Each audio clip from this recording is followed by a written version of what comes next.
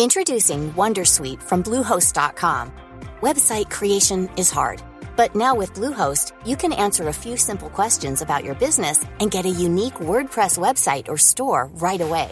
From there, you can customize your design, colors, and content. And Bluehost automatically helps you get found in search engines like Google and Bing. From step-by-step guidance to suggested plugins, Bluehost makes WordPress wonderful for everyone. Go to bluehost.com/wondersuite.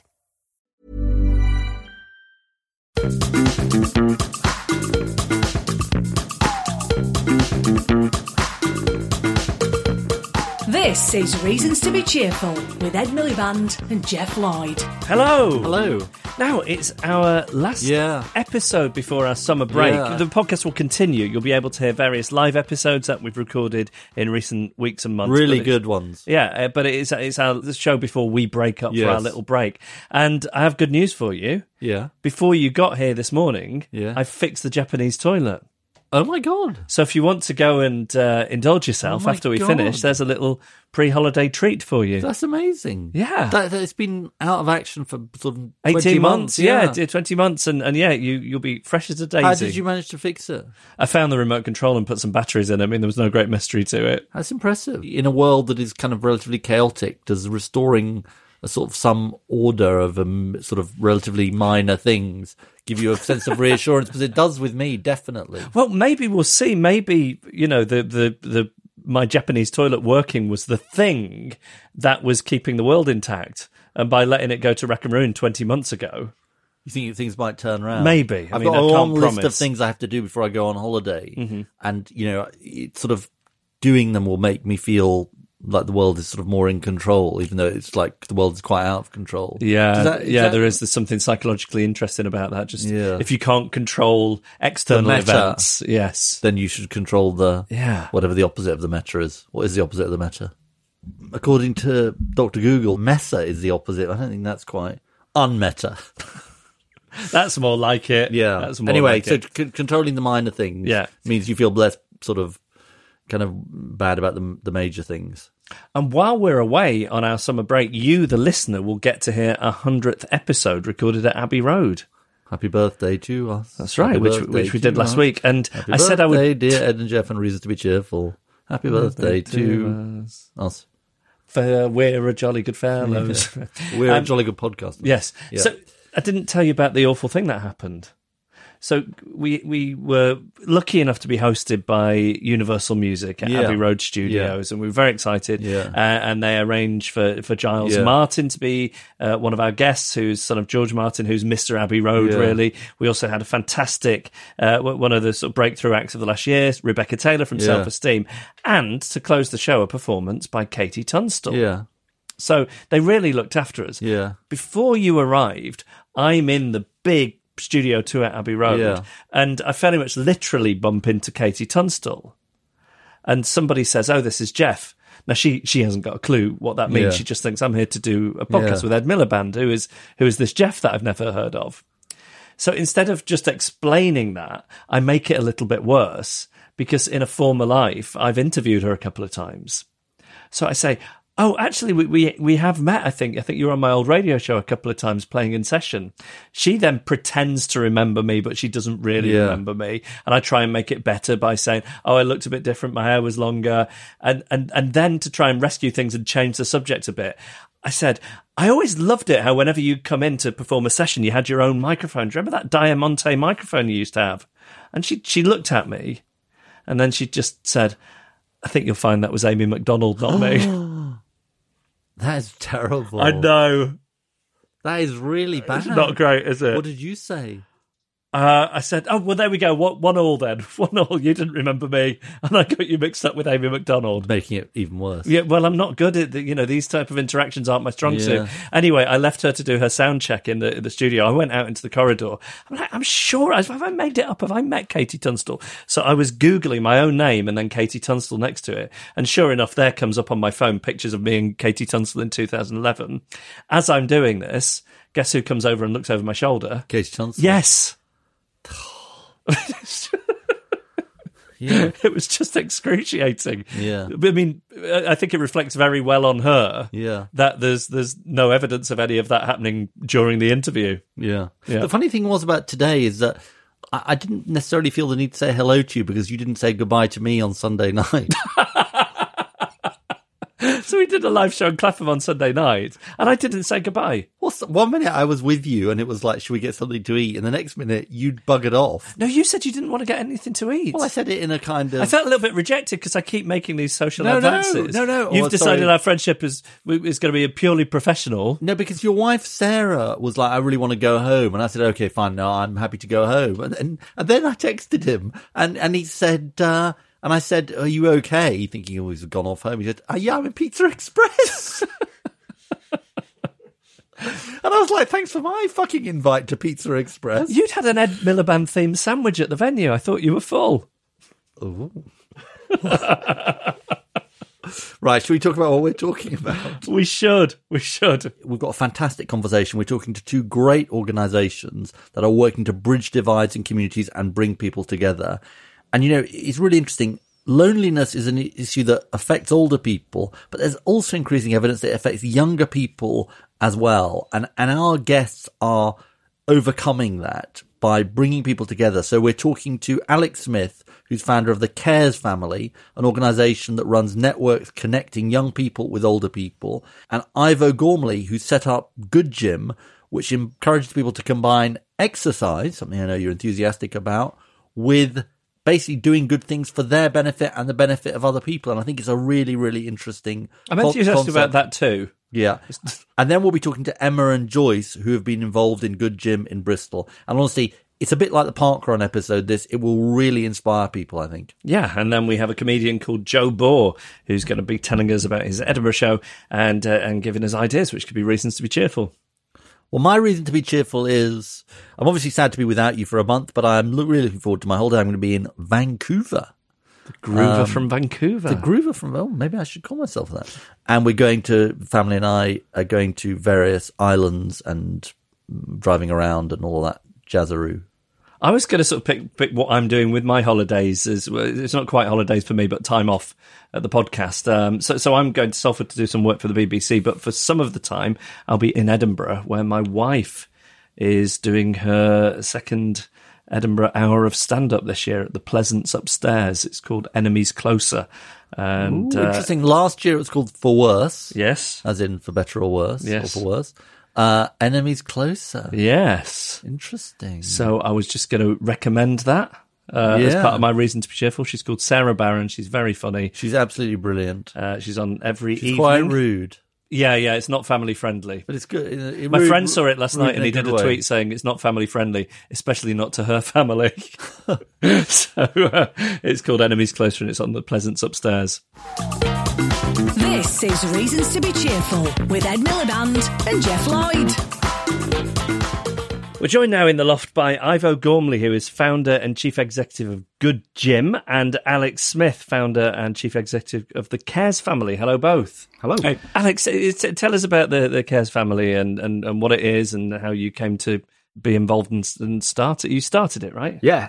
In 2011. But funnily enough, there's some symmetry in the relationship with Ed because it goes back to General Election Day, May the 6th, 2010, which was the day before I think I started working with Ed Miliband on his then leadership election.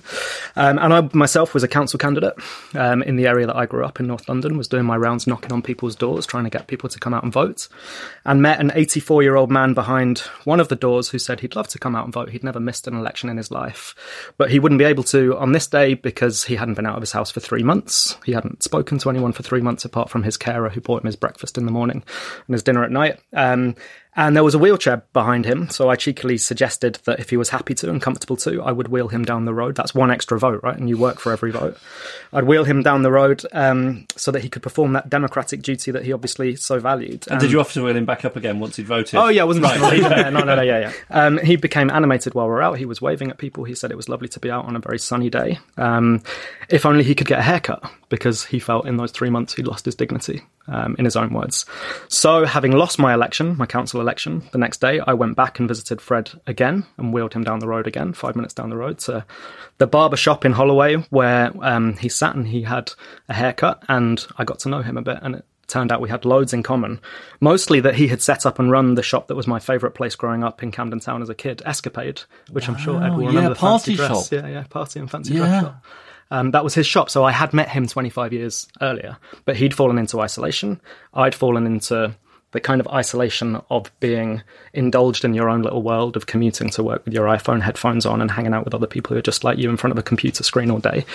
And as well as Fred and I becoming friends, a light bulb went off in my head, and I thought there must be lots of older people like Fred with deep roots in their community, but very few connections, and lots of people like me, young people in their 20s and early 30s with hundreds of connections in the social media age, but no roots in their community necessarily. So founded North London Cares, and 8 years later we have South London Cares, Manchester Cares, Liverpool Cares, and about to be East London Cares as well, which bring older and younger people together to share time, laughter and new experiences. And how are you doing that? 4 key programs. The first is called Love Your Neighbour, which are relationships just like mine and Fred's, where people hang out in one another's homes. They go out for coffees together. They go to football matches together. We give them a small budget to go to do whatever it is they want to do, or get a fish and chip supper in on a Friday night.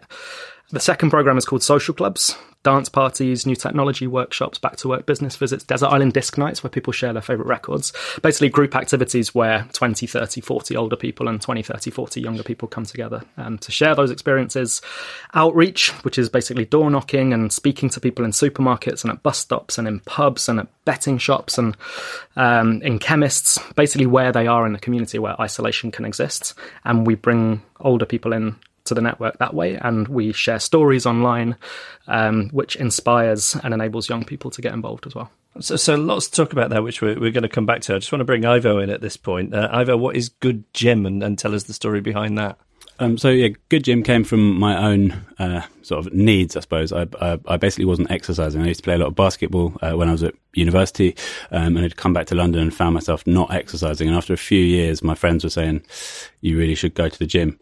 And I just didn't like that specific idea of going into a sweaty basement and paying loads of money to lift loads of things that don't really need lifting, and to run nowhere on a treadmill, and thought, what if I could put that same energy into doing something that was actually a man after your own useful? heart, very much so, yeah. So to literally give yourself a purpose for that exercise. And I think that the treadmill is an amazing symbol of things going quite badly wrong. I mean, the Romans literally built cathedrals and bridges with treadmills. They achieved incredible work, and now they're like, it's this symbol of this isolation, that instead of doing something useful and productive and for the greater good, for thinking about the future, we actually just You're really putting me off the gym, Ivo. I think I'm going to cancel my membership. I was actually thinking about this today. Well, come for a good gym run. So instead, I started running to deliver the newspaper to a guy called Terry, who was similarly to what Alex's experiences with Fred was very much on his own. How did you know Terry? He was my friend's parents' ex-builder, and we'd been past his house because my friend was like, this guy might like a visit while we were walking by. And I thought, if I could drop into him. So I went to chat to him and said, how about I come and visit you once a week? And he said, well, it'd be really handy if you could bring me the Sun newspaper. Did you try and talk him around to a different newspaper? It wasn't my choice, and I didn't feel I should argue him. But the Sun it was. So, and it was it only cost 20p at the time, so it was sort of, I could have one 20p piece in my pocket that didn't jangle. But every Tuesday and Thursday I'd go around delivering the newspaper, and he didn't have any family or friends that visited him at all. And so I was the only person who wasn't paid to be visiting him. And over the years that I knew him, we became very good friends. And for me, it was that reason to go out and do some exercise. And what's so exciting about, I think, what the Cares family are doing and what I was doing is it's positioning this thing that I think neither of us really like talking about, volunteering, because it sort of assumes like my life's sorted, I'm going to go and help those people who's really got problems. And I think what's so amazingly empowering about what we're doing, it just feels great. It feels good to be doing something. And what kinds of things do people do? I mean, you started with Terry and taking a copy of the sample. Yeah. What are the other? What's the range of things? So we do that. We match up runners with older people in that area who might need that extra support. But we also run to do manual labour for community projects. So last night I was in Wanstead with 15 other runners, and we were pulling ivy out of the trees to stop them being pulled down by the ivy. We help with schools, with playgrounds, with parks, anything that's manual labour for the good of the public. We turn it into a workout. And how does it compare with a regular workout? Often when people are runners, they kind of get in a zone and it's quite solitary in a way. Do you get people who are serious about running? I'm sort of in both camps these days. I used to be like, that is really pointless to run around the block. But since getting into it, I now can appreciate that sort of pleasure in the sort of getting into your own thoughts and that like meditative side of it. But I also love the social side. It was great last night meeting people who, really don't run that much, and we're finding this a great way into it. I think if you generally want to be more physically active, then we're a fantastic solution to it. If you are a professional athlete or you're particularly wanting to build up your biceps to look good on the beach, whatever, then we're probably not for you. I'm just squeezing Jeff's biceps. I genuinely didn't know that was a bicep. That is how little I know.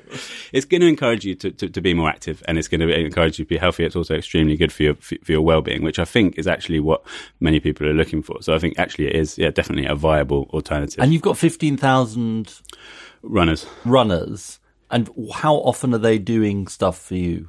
We will have about 1,500 people a week actually doing a task every week. They tend to be once a week, do they? Quite a few people are like, do loads, and it's ridiculous the amount that they're doing, and there's a bit of a competition, see who can do the most in a month.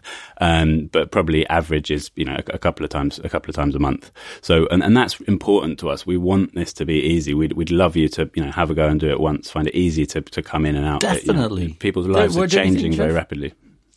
I like, I'd be up for a bit of ivy pulling out the ivy. The running, I'm a bit more concerned. No, that's about. okay. We don't want to make you do anything you are not comfortable with. Can I just ask you both a question before we get on to some of the effects of all this? How do you go from I met Fred, I met Terry to thousands of people across different parts of the country? I mean, what's the sort of journey that takes the I can only articulate the experience that I've had. I think Ivo would have had a different one, and anybody starting a community organisation in their own community will have to do this differently. But what I would say is that if you have some big grand vision and a group of trustees or strategists sitting around and figuring out the best way to transform or end a social issue, you're never going to get anywhere. The way that we did it was absolutely the opposite. It was accidental. It was incremental. It snowballed. It started with just me, with no plan, no trustees, no money. I was also working full-time doing other things in the first year, including for you, Ed, actually. And then bit by bit, I think I realised that this issue was fundamental at one of the fundamental issues at the heart of British society, which was pulling us apart. You just have to kind of go slow and incrementally and follow your nose a little bit and not think too much about the grand vision and what you're trying to achieve. What's the process of matching people up? And then we'll hear from Ivo. But how easy or difficult is that? We have spent months and months and months on 100-page risk assessments and different policies that help the younger people to be protected when they're going to visit an older person, that make big group settings with dynamics and wires and things moving around and dance parties. We've had to make sure that those environments are incredibly safe for people, but at the same time, we appreciate that interactions with strangers involves risk. And we don't want to completely eliminate that risk. I don't know, Ivo, if it's the same. And what does that look like? Like a Tinder, for example? Would I log on to it and it'd show me sort of 10 lonely people near me? You would go to our website. You would sign up and come along to an induction. We would introduce you to the work that we do, why it's important, some of the stories of the older neighbours who are involved. We'd hopefully inspire you through an individual story and somebody that you could get to know one-to-one.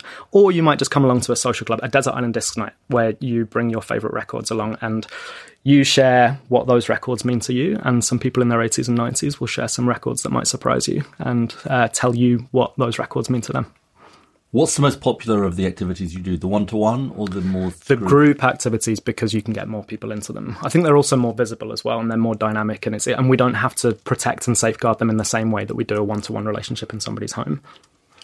Ivo, how did you go from Terry to thousands? It's keeping going to some extent is a huge part of these things happening, I think, and also being able to form an actual community. And I think fun is a major part of that. The part where I realised we're onto something here is actually when the group sessions started to be weekly. The group session started as like, oh, that could be quite good. We could as a way of getting around DBS checks. When the group runs became weekly, people started forming a community around it. It became part of the way that you sort of live your week. You'd see your friends there. You'd be excited about what that sort of adventure you were going to go on that night would be. And people started really enjoying it. And I think that's what's so important about this, I think, is that there is so much pleasure and excitement in being part of something like this. And I think what some of the problems that we're tackling is actually in day-to-day life these days, you're actually not given that many opportunities to contribute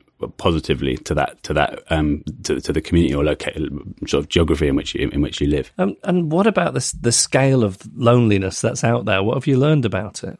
I think for us, we've learned that there's something like 9 million people in the UK of all different ages are often or always lonely. How do you quantify lonely? Do you just say to somebody, are you lonely? Yes, no. What's the way that you measure it? Well, the difficult thing is that it's a very subjective experience. It is both an emotional problem and a public health problem and a political problem. The work that we do doesn't seek to label a lonely hearts club for lonely people. I think that's the sort of thing that nobody's going to come to. Right. So we definitely very intentionally act as an organisation which is trying to be preventative and, as Ivo says, fun, and create a community and a network around people who are most at risk of loneliness, which includes people living in social housing, people who are retired, and, by the way, younger people and young professionals in particular in big cities. One of the things that I always think is that while it may seem to somebody who's living a life in their 20s and 30s that they have a glamorous life because they're working in big city firms, or they're going to a wedding at the weekend, or they're hanging out in the pub, or they're going to the gym, that actually the currency that they derive from that is in some ways less valuable than the currency that you derive from human interactions,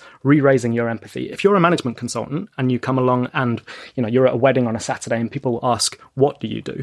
As their first question. It used to be, how do you do?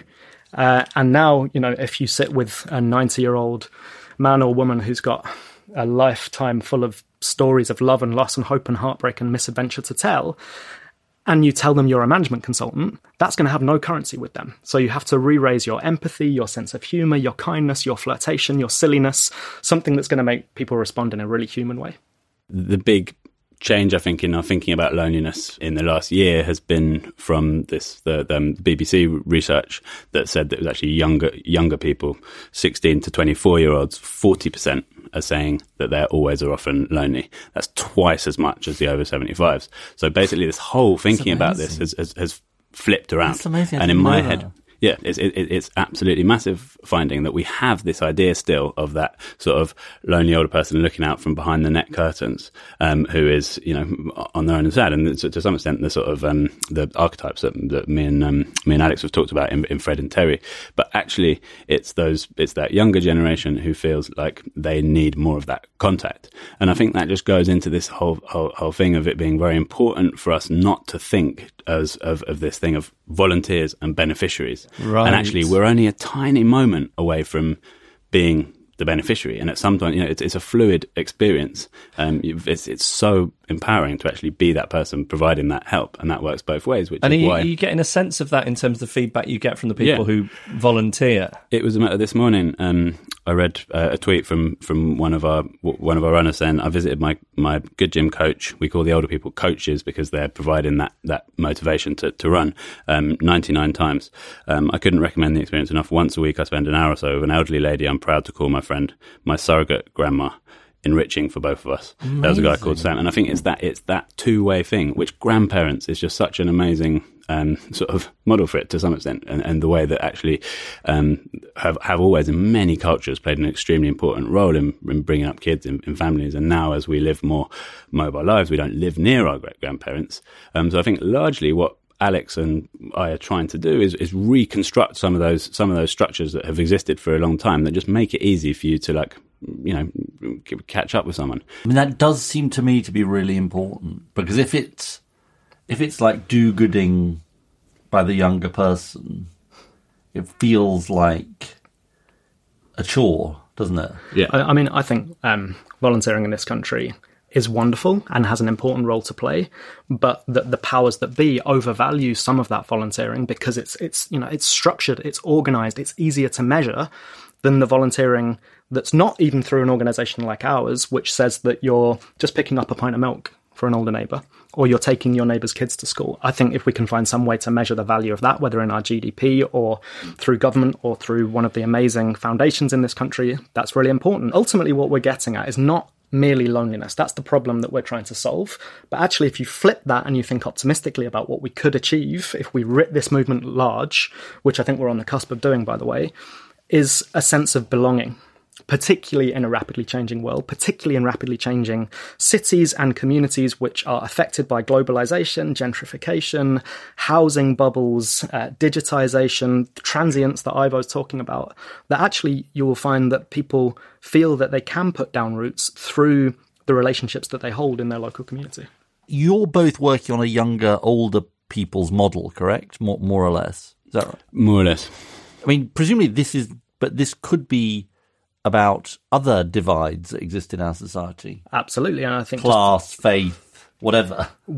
The stitching in society is coming apart because of the lack of association, whether to trade unions or political parties or your local scouts group or football or the things that gave people identity, which are now unaffordable for people to go and stamp their identity on something and have those relationships with people who mean something to them, which means that, 1 in 4 mums feels lonely often or always. Suicide is the biggest killer of men under the age of 45 in this country. There is a mental health crisis. There is a loneliness crisis. But as I was saying before, that's not just because people are disconnected from their wider communities. It's also because they're disconnected from themselves and this feeling of being part of something bigger. So I completely agree. And some of the work that the Cares family is doing over the next 12, 24 months is to see whether our model of mutual interactions that mean something to both parties across perceived divides can be applied to educational inequalities, class inequalities, racial divides, ethnic divides, religious divides, north-south divides, the filter bubbles that we get from this dominance of technology in our lives, and to try and get people to overlook some of those perceived divides and come together because, as Michelle Obama says, you can't hate up close. What's the biggest barrier to entry for people in both the cases of your thing, do you find? For us, I'd say it's time and access. People will say it's I haven't got time, I'm too busy. People also, and provision also. In most of our sessions are full. We have, in every area, we'll have one group session a week, and we're pretty much at capacity for those. So we need to find ways to be able to put more of them on. I mean, like a gym that's open 24 hours, that's where we need to get to. We need to make it that easy for you to turn up that, in 20 minutes time, you've got something just down the road that you can get involved in. And, in the Cares family, I think similarly to Ivo, some of the barriers to making this stuff happen are actually the reasons that we do it. People are living such seemingly busy lives that they think that they don't have time or they're too tired after work, and they find that some other community organisations may be too bureaucratic or they can't relate to them. So again, you have to lower the barrier to entry and make it easy for people to get involved. Ultimately, the biggest barrier in my experience is actually British culture. This thing that, we prioritise what's efficient over what's important. We have this kind of Northern European individualist society. In parts of Southern Europe, Africa, Asia, South America, they don't have this same problem where they don't have relationships with people who are not like them or from different generations. So I think we need to look at the kind of buttoned up, stiff upper lip of and keep calm, carry on British culture, and realise that we need to create public spaces for people to interact on their own terms organically, as well as through organisations like ours. What's the scale of your ambition, and sort of how, but not just what you're both doing? How do you scale this up? I think there's a strong need for it to happen in some way. We're going to be in a world, I think, very soon where most people don't need to work. I was listening to Harari, the author of Sapiens, and I think for the first time we have a dominant sort of ideology that says actually people are not that important to the future of the world. And I think that we're going to get close to that. A lot of us will have a lot of free time, and it's our choice now to decide what we want that to look like. So I think it's extremely important that we do work to elevate that sense of human connection and contribution through projects like this, but also others. In terms of our ambition, I think it's absolutely needed. We would like to operate in every city in the world. We're getting to the stage where we're, every city in the UK. But yeah, there's still a long way to go. You're in terms going to of go participation beyond the UK, are you? Is one step you? I hope so. I think in the next year or so, we will have been fully established in the UK on a sort of sustainable basis. It would then make sense to look further afield. We want to help as many individual people as possible in their own communities feel as connected as possible. And yet that leads you to a question of scale of your organisation, which I don't think ultimately is going to solve this problem. So I think there are policy things and systemic things that government and local authorities can do. And actually this government has already created the Loneliness Minister, and there are objectives within this government. Do you feel they're doing a good job with it? I think that in putting it front and centre, they have raised a question which leads us on to the next question, which is ultimately about British culture change. And that's the thing I think we ultimately need to do. I don't want to skip to the end and the Jeffocracy, but what I would do let's skip to the end. So what would you do if you were Minister for, would it be Minister for Loneliness? What would you like to be? Well, there is already a Minister for Loneliness. So what I would say... Look, the new broom is going to sweep clean in that Jeffocracy. I think that the disconnection that we're experiencing in our ostensibly connected age that has created Brexit as a symptom of that disconnection. Brexit is not a cause of that disconnection. It's only the tip of the iceberg. What I would do would be, once the legal Brexit is accomplished, whether it's accomplished we don't know, but once it's accomplished, I would shift all of the money that's in the Department for Leaving the European Union and create an institute or a department of connection that not only did lots of research on how to reduce loneliness, how to build communities, particularly in the fastest changing communities, but that also created pilots all over the country in some of the places that are most affected by loneliness. And again, not just across generational divides, but across class divides, race divides, ethnic divides, all the different divides that there are, and make sure that this was a number one priority. And I would partly do that by creating a new national narrative that connects our disconnection in this connected age back all the way to the history of the British Empire, slavery, because until we have that discussion about the way that British power and wealth has amassed in certain places and therefore created powerlessness as well, until we have that conversation, I don't think we can have a fully inclusive country. Have we got an episode for you coming up soon? Ivo? The issues that we're looking at are affecting cities at least across the Western countries. So in terms of policy, I think I would be encouraging any public service or government funded service to be building in some opportunities for mutual aid of some kind. So I think the example that I always think of was I had a baby 2 years ago, and I did the NCT baby classes that you pay quite a lot of money for, and I did the NHS ones which are free. And the only real difference between those two things was that the NCT ones basically forced you to set up a WhatsApp group with those people and to start using it while you're in it. And so that starts building these connections and these opportunities for the parents at a time of need to help each other out. And that, and because it's expensive, that's only middle class people and is quite exclusive. And the NHS ones give you the information, then go home. There was no expectation that that connection would be established. So I would put into everyone bidding for any public sector contract, potentially even outside, that they need to build in those opportunities for mutual aid, because it's those tiny things, even things like that people help you up the stairs in the tube station with the buggy, that people light each other's cigarettes, which is not very healthy, but those tiny things where it's permissible to ask a stranger for that help. They establish trust. They establish the basis of community, and that community is the basis of belonging, happiness, and all of those other things that we really need. Our listeners are raring to go for both Good Gym and Cares. Tell them what they need to do, or they can do. Well, if you live in North London, South London, Manchester, Liverpool, or East London, you can go to the websites northlondoncares.org.uk, etc., or you can visit the overall caresfamily.org.uk website. Also, what you can do is get in touch with us, because if you don't have a Cares Family branch in your local community, we're looking at ways to spark this movement, and we want to be able to support you to do this in your own way in your own community. So if you get in touch with me on Twitter or elsewhere, then let's see if we can help. And you what to are do you that. on Twitter? Alex Smith 1982. And for Good Gym, it's really easy to get involved. You don't have to run. There are sessions every week all across the country. If you go to goodgym.org, you should be able to find a session that suits you. Walking, running, it's very easy to get involved, and everything we do is free. I'm incredibly inspired. Even you're inspired. Definitely, I'm going to pulling out some Ivy. Good. Alex and Ivo, thank you so much for joining us. Thanks for having us. Pleasure.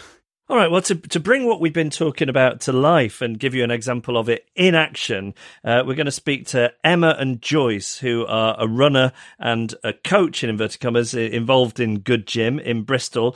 We have Emma first. Emma, hello. Tell us about how you got involved in Good Gym. Hi, I got involved in Good Gym because I moved to Bristol a couple of years ago, and I'd heard about how inspiring it was to do Good Gym from my brother who lives in Sheffield, and so I thought it'd be a good way to get to know people, get to know the city, but really just get involved in something that was Bristol based. And what's interesting there is, I think often when people think about these things, they think about the older person perhaps being the one who's not connected, but you were a stranger in the city, and it gave you a way of forging links.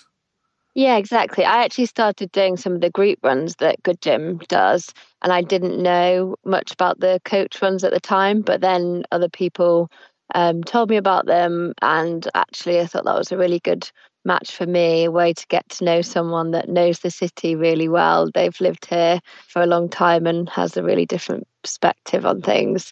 Yeah, meeting Joyce every week is, it's a really nice part of my day as well, because I do it.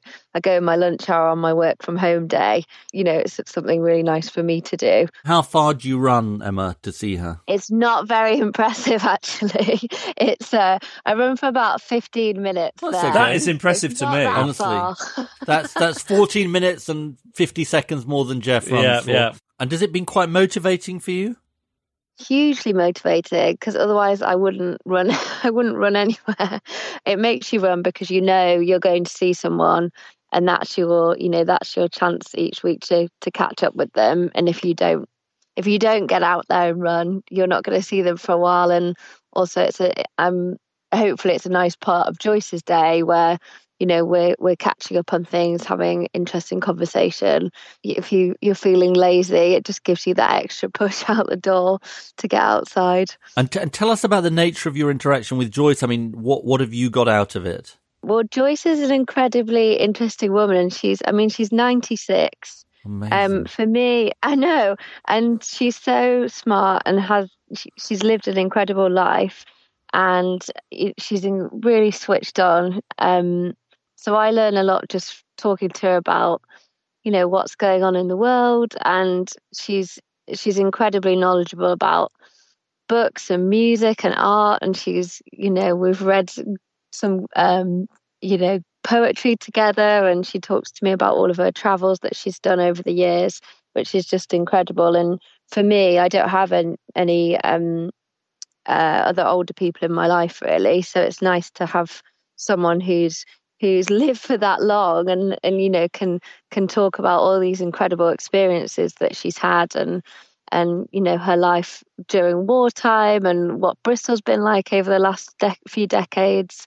So it's been really interesting for me to find out all about that side of things. And what would you say to people who are listening to this who, like, they're considering getting involved in Good Gym, but they're perhaps a little bit apprehensive about it?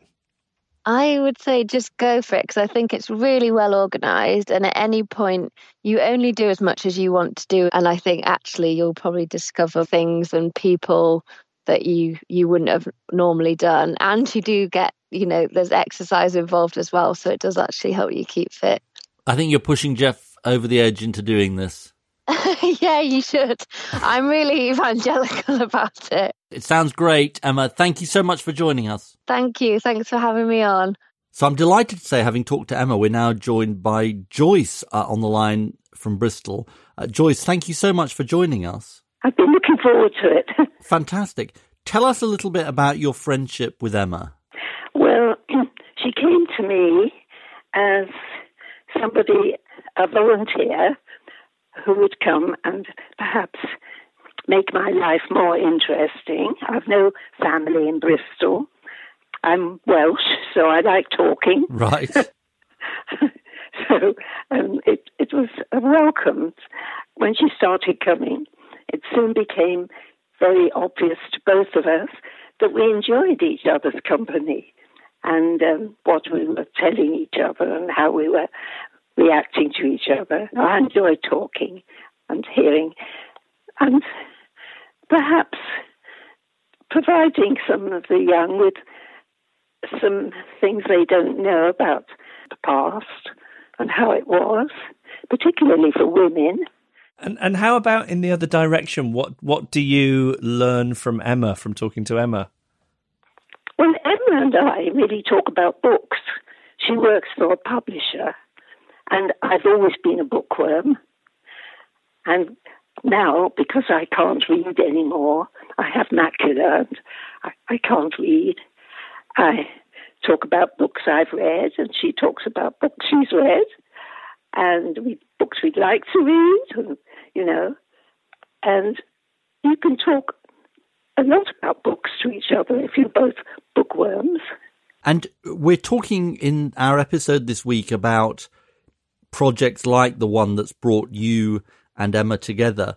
Do you think we need more organisations doing this kind of thing? Mm-hmm. Yes, indeed. You feel it's has had real benefits for you? Oh, yes.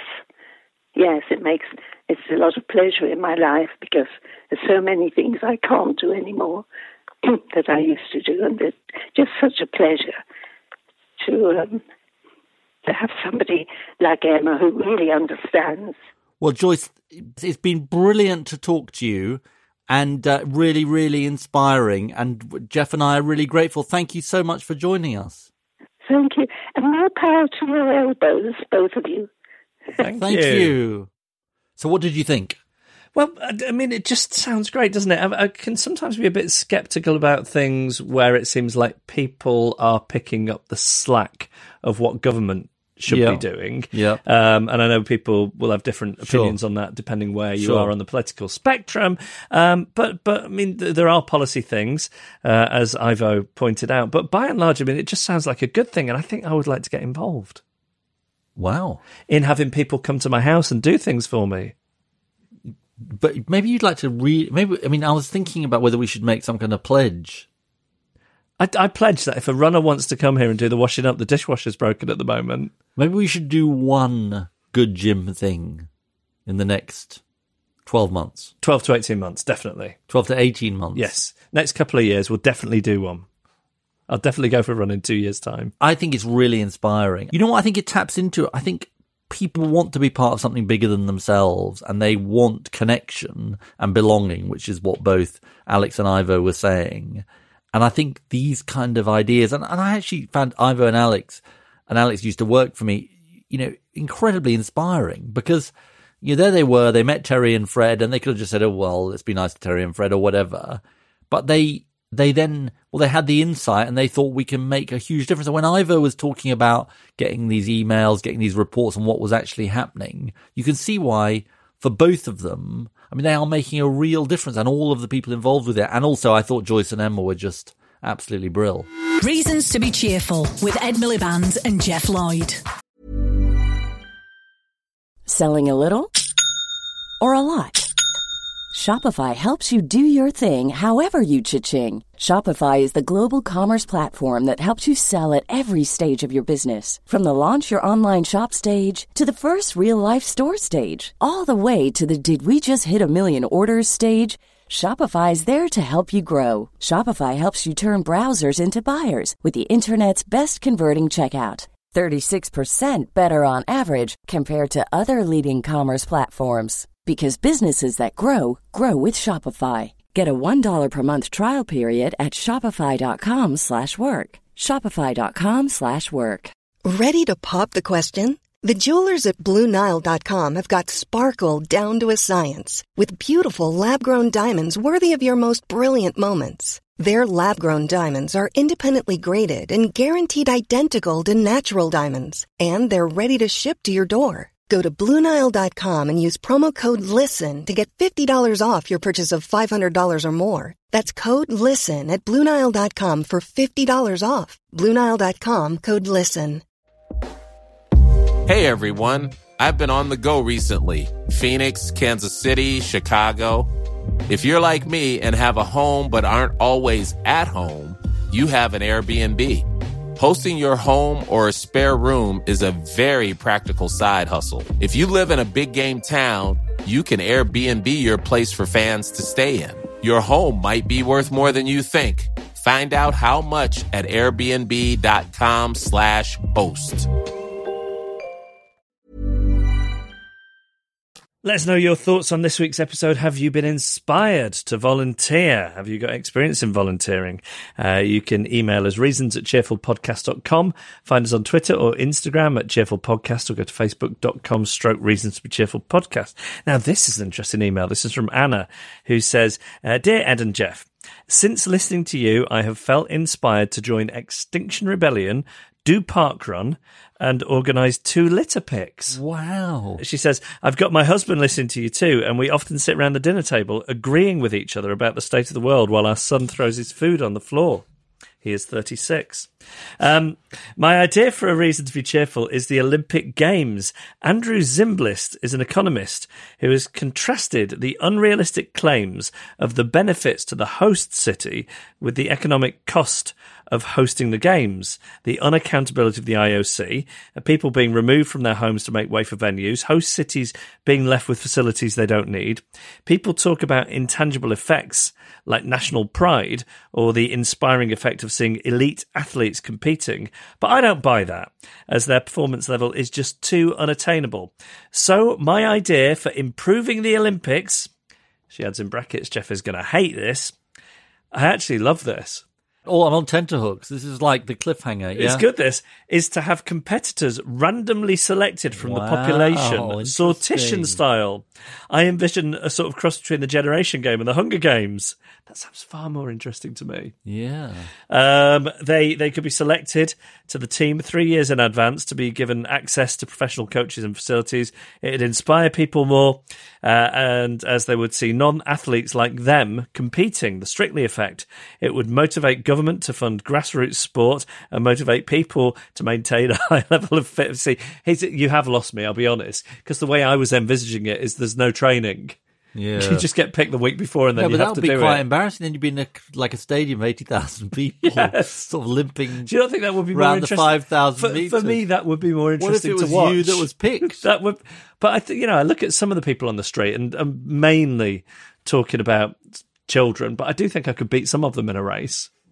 I think you need training. I think she's right about that. Yeah. Anyway, I wonder if they did that in Greek or Roman times. I wonder. There must have been something like that going on. It's a great idea. She adds, P.S. I love Gentleman Jack, which we were talking about, but you could have warned me about all the deaths and injuries. Sorry, Anna. There you go. This one comes from Tiger Stone. No relation to Tiger Woods. Hi, Ed and Jeff. I don't think it tends to work like that. It doesn't, no. Just checking you're listening. I've just been listening to the most recent podcast about trees. It has implored me to make you aware of holistic grazing.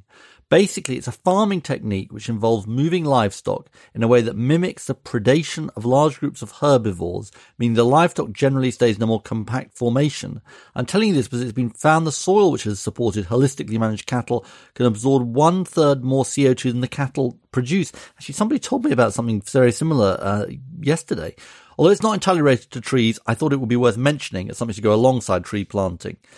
If you're interested in this topic, I highly recommend Cows Save the Planet by Judith Schwartz, which inspired me to do an environmental science degree, and The City Forest by Pierre Yeomans, which is a lot more tree-focused, so perhaps a little more idealistic in places. Anyway, I really love the podcast and happily bow down to Jeff, our supreme leader and one true God. I mean, I'm practically sort of choking as I get this out. Hugs and kisses, Tiger Stone. I mean, you pick a role in the Jeffocracy, Tiger. And also on this, on last week's episode, this has the subject line, Reasons Not to Garden. It comes from Matthew Oliver, who says, I have a surprisingly large and unkempt garden in South London, which I am too lazy to keep nice. It's full of weeds, wild flowers, fruit trees, and all sorts of prickly things. It's also teeming with wildlife, including bees, butterflies, bugs, and is even home to London's apex predators, the cat and the fox. I am regularly scolded by my enthusiastic gardener parents for letting nature take over my plot of land. Yet now, thanks to you, I have been vindicated with the knowledge that I am, in fact, the owner of an effective carbon sink and therefore a reason not to garden. I hope other non-gardeners like me have been similarly inspired to keep their tools in the shed. Send us your ideas or suggest a guest for a future episode. Email reasons@cheerfulpodcast.com. Find us on Facebook or tweet @cheerfulpodcast. And joining us now with some ideas, comedian Joe Bohr. Hello. Hello. This is the second time Joe and I have met in recent weeks because I interviewed Joe on Radio 5 Live. And your Edinburgh show sounds fantastic. Ed, you tuned in and you heard all about it, Definitely. So can you praise you for because I know, as a supportive friend, you would be listening to me on the radio. Yeah. Can you praise you for everybody what Joe's show is about? I mean, it's just so rich and textured, Joe's show, that it's just almost impossible to summarise, don't you think, Joe? I mean, you've actually got to be you've got to be in it to win it. You've got to be there to really get the full flavour of it. Really amazing. Spot the politician ducking the questions. It's quite something, isn't it? So for people like Ed who don't know, can you tell us what the show is? I mean, it sounds pretty serious. It's called Joe Bohr: The Story of Walter and Herbert, and it's about my granddad and his best friend, who was a famous actor, Herbert Lom. Herbert Lom, yeah, you know Herbert Lom. And basically it's about their friendship. They lived in Prague, and Herbert helped my granddad escape during the Holocaust. Wow. And it's an amazing story. I can say that because it's not my story, it's my granddad's story. Herbert Lom was in the Pink Panther film. Yeah. And they were each other's best men, and they both became very successful. My granddad got a CBE for architecture. And, your granddad had an extraordinary life, sort of shaping a lot of modern architecture and modern cities. Yeah, he designed Milton Keynes. What was his name? Walter Bohr. Right. He was also a town planner for Prague and Liverpool and a lot of other places. He was a very funny guy and found the humour in it all, even though he went through quite a lot. And their friendship was quite funny. They were very competitive, like most friends, and I sort of talk about that. In the show. Come along.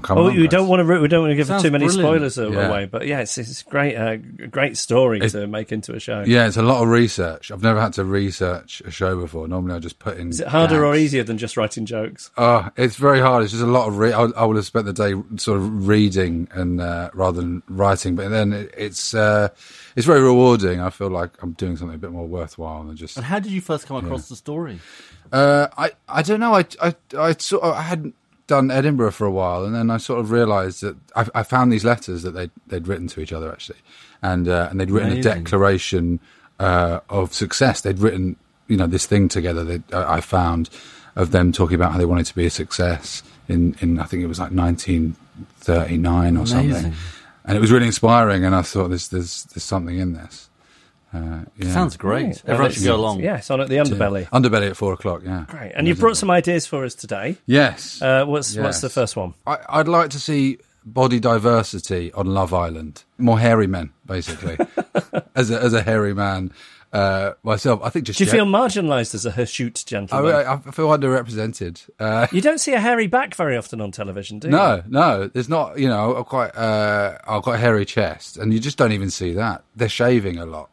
Ed is completely smooth like an action man. That's quite true. What is this Love Island thing anyway? Stuff I set up. Yeah, I don't watch it. Do you know watch it? Yeah. But there's these. Jeff and I have had disagreements in the past. Well, I was really into it last year, and I even bought Ed a Love Island themed water bottle, which he smashed up. Accidentally. But I haven't watched it this year because I sort of said to my wife, look, I will watch it, but not if it's the TV main course. It can be the starter or it can be the dessert, but it can't be our TV main course. I mean, wonder people have body image problems in the country. Maybe like a dad bod version. Love Dad Bod Island. Because they're going to do it twice a year now, so they're going to... No. Yeah, they're going to do 2 series a year, so hopefully... And also, I think you could be in with a chance for that. You know, I'm married. The Dad Bod. Oh, I've definitely got the Dad Bod, yeah. Yeah, I'd just like to see more of that, Yeah. I think. All right, we'll have that. What's your next one, Joe? I think we should do something about people who try and make other people drink alcohol. Right. I'm not. I do drink it, but I'm not a massive sort of alcohol drinker. And I'll be in the pub and I'll want to order a soft drink, and my friends will be like, "No." I'm a food person. I don't sort of go up to my friends and sort of force them to eat food and go, "No, you have to have some."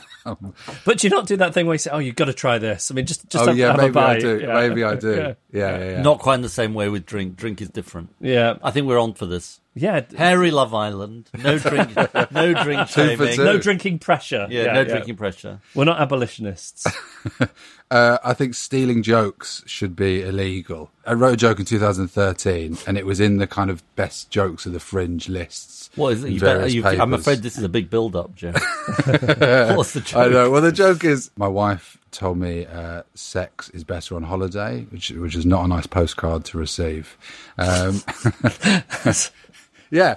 So that doesn't seem... I mean, that seems like it would be your joke. But often, I will see people on Twitter saying, "Oh, such and such has stolen my joke." And you just think it's a pretty commonplace idea that 2 people could have gotten to independently of each other, and you've got 6 followers, so how would they have overseen it in the first place? I should just let it go and write new jokes. And I just feel like most times it's happened, you just give people the benefit of the doubt, because especially people who are doing it professionally, the worst thing you can be labelled as is a thief. So why would somebody be going around stealing something when it potentially would be damaging to their careers? Also, I think ideas, there's loads of them, I mean, speaking personally, that's what I did when Theresa May stole the energy price cap. I just thought she had the same idea. Just coincidental that 3 years later she had the same idea. And do you have one last idea, Joe? Introduce financial incentives for getting fit. How much will you pay me to come to Park Run with you then, Ed? I mean, this is... No.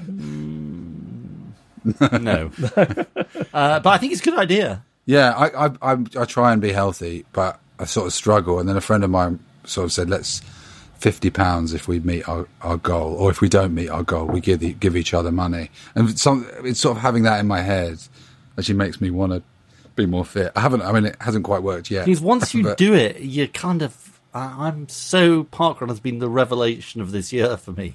So I was in Sweden recently, went to see a friend whose weight goes up and down. Him and his friends decided they were going to get in, they wanted to lose some weight. And so he talked to a doctor and said, how much is a healthy amount to lose? And the doctor said 10% of your body weight over the course of 4 months. So they decide they're going to do this, but they don't want to make it a competition about who loses the most weight, because then somebody might go nuts with it and whatever. But they do feel there needs to be some kind of forfeit if you don't hit 10% of your body weight.